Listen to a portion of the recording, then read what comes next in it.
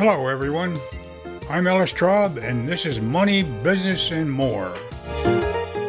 Today, I'm going to talk to you about the one thing that probably represents the greatest challenge in business. It's the reason that executives in big businesses make the big bucks, and why so many aspiring entrepreneurs so often don't make it. Whether you've gone to a highfalutin business school and have got degrees out the kazoo, or you started a business and it went belly up, all of that is or should be your education, the purpose of which is to enable you to make good decisions. And making good decisions is what we're going to talk about today. Today, I'm going to blow away some of the myths about decision making and turn many of your ideas about it topsy-turvy. For example, I'm going to show you how the hardest decisions are the easiest to make and why. I'll show you why snap decisions are always better than those you agonize over, and I mean always. And I'll give you a remarkably easy way to reach into the most creative depths of your mind to populate and then select the best option when confronted with the need to create a series of options to choose from, like picking a name for a new baby or deciding what new business you're going to go into. And I'll give you a formula for making sure that the decisions you make will be the best ones for whatever you want to accomplish. Sounds like a tall order, but I'm going to do that in less than 20 minutes, so stay tuned. First of all, what makes a decision difficult? Is it the consequences of making a bad one? Is it the number of options you have to select from? What is it that makes you agonize over a decision you're confronted with and worry so much about whether you're going to be correct? Maybe it's that your peers will be judgmental and they'll think you're a poor manager or executive. Maybe it's your concern about letting your family down or losing your job. Of course, if you're your own boss, you don't have to worry about losing your job. Only your business, I suppose. Well, maybe the first thing you have to do is to get rid of every one of those concerns. You are where you are because you deserve to be there. You've earned that right, and no one else has. That's why it's you who's making the decision. So all you need to do is your best. And whether it's successful or not, you could have done no better, nor could anyone else. Given the same input, their output could have been no better. So if you're conscientious about wanting to make the best decisions possible, you can tell anyone who criticizes you for the decisions you make to pound salt. And I cleaned that up a lot. Or you can make the decision to simply let criticism run off your shoulders and not even react if they criticize you. By the way, at this point, I have a book to recommend for you to read. It goes by the grossly profane title, The Subtle Art of Not Giving an F-K. And the entire book is laced with words just like that. But then who gives well, you get the point. All of the psychological issues surrounding the comments I just made are beautifully laid out in that book. And it's by Mark Manson, a guy young enough to be my grandson. But while I was lucky enough to have learned the behavior he suggests the hard way, he's smart enough to put it into simple rules that made those behaviors easily understood. But I'm digressing. Why, then, is the most difficult decision the easiest? Well, it's because of the math. All decisions turn out to be binary decisions. That is to say, you have to select only one thing or another. Even if you have a list of options to decide from, you'll typically go through the list and compare one with the next and discard the worst of the two. That's a binary decision. Then you'll do the same thing with the next one, comparing your first choice with the next one in line. And you'll consider to compare all the options that way until you have a winner. In computer programming, that process is called a binary search. So no matter what you have to decide, it all boils down to selecting one or the other, right? In such a case, the right decision is usually so obvious that there's hardly a question. How easy can that be? You make the obvious ones all day long without batting an eye. But what if that decision isn't so cut and dry? These are the ones you might label difficult. In that case, you likely stop to think of the reasons why you should pick one, and then another reason pops up, why the other is better. If you're like me, you may actually draw a line down a page on a legal pad and list the pros on one side and the cons on the other. And then what do? Do you count up the pros and cons and come down on the side of the ones with the most pros? Well, that's a solution, but it's not the best solution. After all, not all pros or cons are created equal. Some of each are more important than others. So now you have another binary search to go through, figuring out which are the most important and which aren't. So you give them a ranking to help you do the math. You agonize, maybe decide to sleep on it, maybe go to bed but don't sleep. And at some point, still confused by all of the pros and cons, you say, "What the hell?" and come down on one side or the other with a big sigh of relief. But that relief was only short-lived, because the only thing you've done is to put yourself in a position to wonder what might have happened if you decided the other way. The more compelling reasons they have on each side, the more angst the decision produces. And guess what? The annals of history are filled with executives who'd made bad decisions. If their motives were not ulterior, they were just unlucky. So let's look at another approach to that difficult decision. This time, you're going to go with your gut. You're going to analyze what outcome you want to have happen. What is the result supposed to be? Who's going to benefit from what you decide, and how? If your motives are pure and in line with what your responsibilities are, the desired result will be pretty clear-cut. Your self-interest will be well to the bottom, if not off the list of priorities, and you'll pick one or the other without stopping to agonize over it and consider all the consequences of each option, without worrying about whether you missed anything or not. In fact, the closer the options are, the more compelling reasons for deciding one way or another compete with each other. The very things that make the decision difficult are what make it the easy. Because whichever way you go, there are enough good reasons for doing it to make it a justifiable decision. You can flip a coin and get a rational result, and then forget about it and go on to the next one. But guess what? Believe it or not, the snap decision you make without giving it a whole lot of thought is always going to be the right one. And I mean always. And once you've made it, you won't have to give it any more thought. No remorse, no pondering over, gee, maybe I should have gone the other way because this or that might happen. Why is that? Well, there's a whole lot of science that actually bears this out, and there are a number of books that cover those studies. Probably the best one I've read is called Blink by Malcolm Gladwell. Without going into the detail, some of which is over my head, I'll just say that he points out the well-known differences between our right brain and left brain. While we humans have a whole bunch of neurons, brain cells, in our heads, actually around 100 billion, they're still all pretty busy when we think. In fact, they're so busy that while some are working at some tasks, others that are allocated to different kinds of tasks are put on hold to give priority to those that have more immediate interest or need. So the studies have shown that it's the left brain that's the methodical one. That's the side of us that systematizes, ponders, examines, does the math, listens and obeys us when we ask it to do the heavy lifting. But it's the right brain that actually is the more intuitive one. That's the one that's first consulted when we're confronted with the need for a quick decision.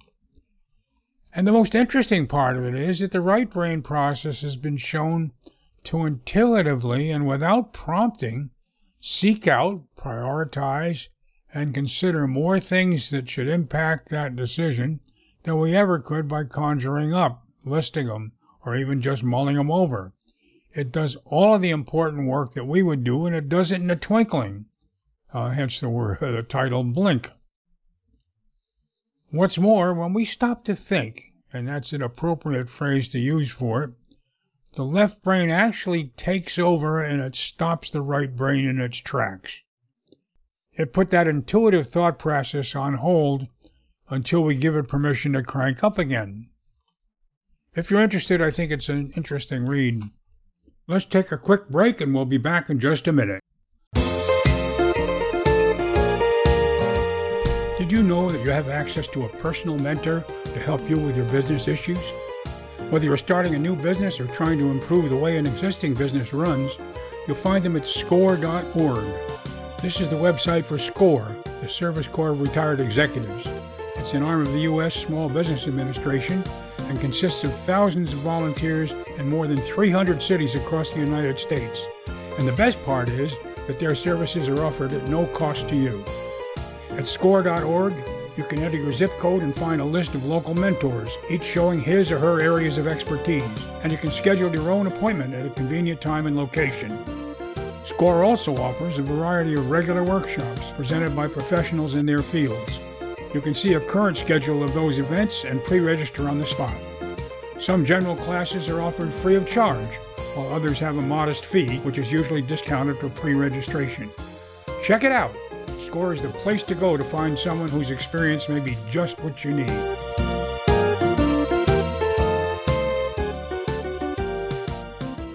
So since we've hopefully taken most of the pain out of decision making, there's one more trick I'd like to cover today. What about those occasions when you need to make a decision about something that's important, but you need to come up with a list of options from which you want or need to select one or more? How about things like picking a name for your new baby, or deciding what business you want to go into, what hobby to pursue, or maybe what kind of entities or individuals make up the target market for your products or services so you can include them in your business plan? There's a very effective method that I've used often. It works just as well for large groups as it does for one or two individuals, and it's called green light brainstorming. If you haven't heard about it, let me explain. Most of us, when we're confronted with a need to come up with a list like that, put our left brains to work and seek an idea. As soon as we come up with the first one, we stop to think. Does that sound familiar? We see a red light and put on the brakes so we can analyze it, consider its pros and cons, mull it over, and decide whether or not it has merit. We then go to the next one and repeat the process, setting the first one aside, maybe comparing it with the first one, and then go on to the next one. It's a ponderous process, well worthy of our left brains, and not only does it take an untoward amount of time, but it's hard to keep track of all the things we decided about each, especially as the list grows longer. Green light brainstorming has you decide first on the desirable parameters for the items you're going to contemplate, and then decide how long you're willing to spend assembling it. You then set a timer for the time you've allocated to the task and let her rip. With someone to write down every idea as rapidly as they're suggested, without stopping to think about each of them, you assemble a list of ideas as fast as you can. They can be as silly or as stupid as can be, and while you might laugh as you go, you don't take the time to critique them. You just obey the green light, keep moving until the timer goes off. Of course, if you're still prolific and pumping out ideas, you can set your timer for a little longer, but don't stop to consider anything but generating new ideas. I remember when my son and I were trying to come up with ideas for a name for a financial software business. In the middle of all the relevant names, he yelled out, "Worldwide Pants." We wrote it down, had a good laugh, and then kept on trucking. What the hell does Worldwide Pants have to do with software? Anyway, when you're finished building your list, then go through it and cull out the silly ones. But you don't want to discard them until you've answered the question. What is it? What relevant thought might have led me to say that? You'd be surprised how often the answer to that question will reveal some creative idea that subliminally, without your even being conscious of it, prompted you to say what you did. When you've challenged and eliminated all that are obviously not useful, you'll then rank them according to the degree to which they meet the qualifications you decided on to begin with, and then you eliminate the ones you don't need from the bottom of the list. The benefit of this process is obvious. For the same reason your right brain is best suited to govern your binary decisions, it does the best job of reaching into your creative zone to come up with the suggestions. Instead of allowing the red light to put on the brakes on your right brain in favor of the ponderous left, it allows the most creative side of you to go full speed to create the list, and then gives you a method of guiding your left brain to rank and select them. One last thought I'd like to share with you about making good decisions. This has nothing to do with the way your brain works, but it does have to do with decisions that affect others in your business. At the beginning of this podcast, I told you I'd give you a formula for making sure that your decisions are the best possible, and that formula is this. A good decision equals A plus I plus P. Well, as with any equation, it makes sense only when we know what these variables represent. In this case, the A represents authority, the I represents information, and the P represents power. When you make a decision about anything that affects others in your office environment, you need to be sure that each of those stakeholders has an opportunity to express themselves. Each is certain that you respect their contribution, and each embraces the decision that you make. Assuming that you're the one with the authority to make that decision, it's important to recognize that if you don't add the other elements to the equation, that decision will be limited to only your knowledge and experience. By adding the other elements, you don't by any means forfeit the authority to make that decision. Absolutely not. You simply show that you're eager to learn as much as you can to make your decision a wiser one. And you regard it as important that those who are affected by that decision have had a chance to contribute their thoughts about it as well.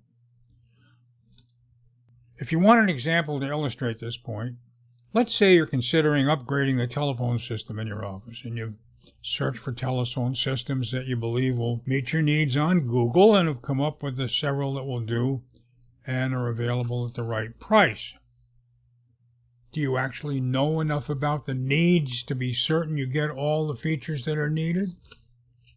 Do you use that phone system as much as, say, your receptionist or secretary or the sales folks who are making cold calls all day long? Or how about the customer support people who are on the phone from the moment they come to work? Do you know anything about the technology and how up-to-date it actually is? Will you have to replace it in another year, or will it last for you another 10? All of these things require more information than you have firsthand, don't they? So if you're going to decide what phone system you should buy, you, who are the A in this equation, will want to consult with the I, probably the salesmen who represent the companies you've selected as the most likely vendor to deal with. They have at their fingertips all the information you need to make a wise decision, and which, incidentally, your right brain is going to consider before it comes up with the answer. But even more important is the P. While you have the authority, who is it that holds the power? Like it or not, if you make a decision without getting some input from those who will use that system for the next 10 years, you have no idea how much power they have to render your decision a bad one. It doesn't take but one unhappy receptionist to make the best telephone system in the world's worst, in no time. So, a word to the wise. So, please go to the community comments and kudos section of our website, and that, of course, is moneybusinessmore.com, and let us know what we can do to make these podcasts more helpful. Or give us your ideas for some new ones. You might even greenlight Brainstorm to help us put that list together.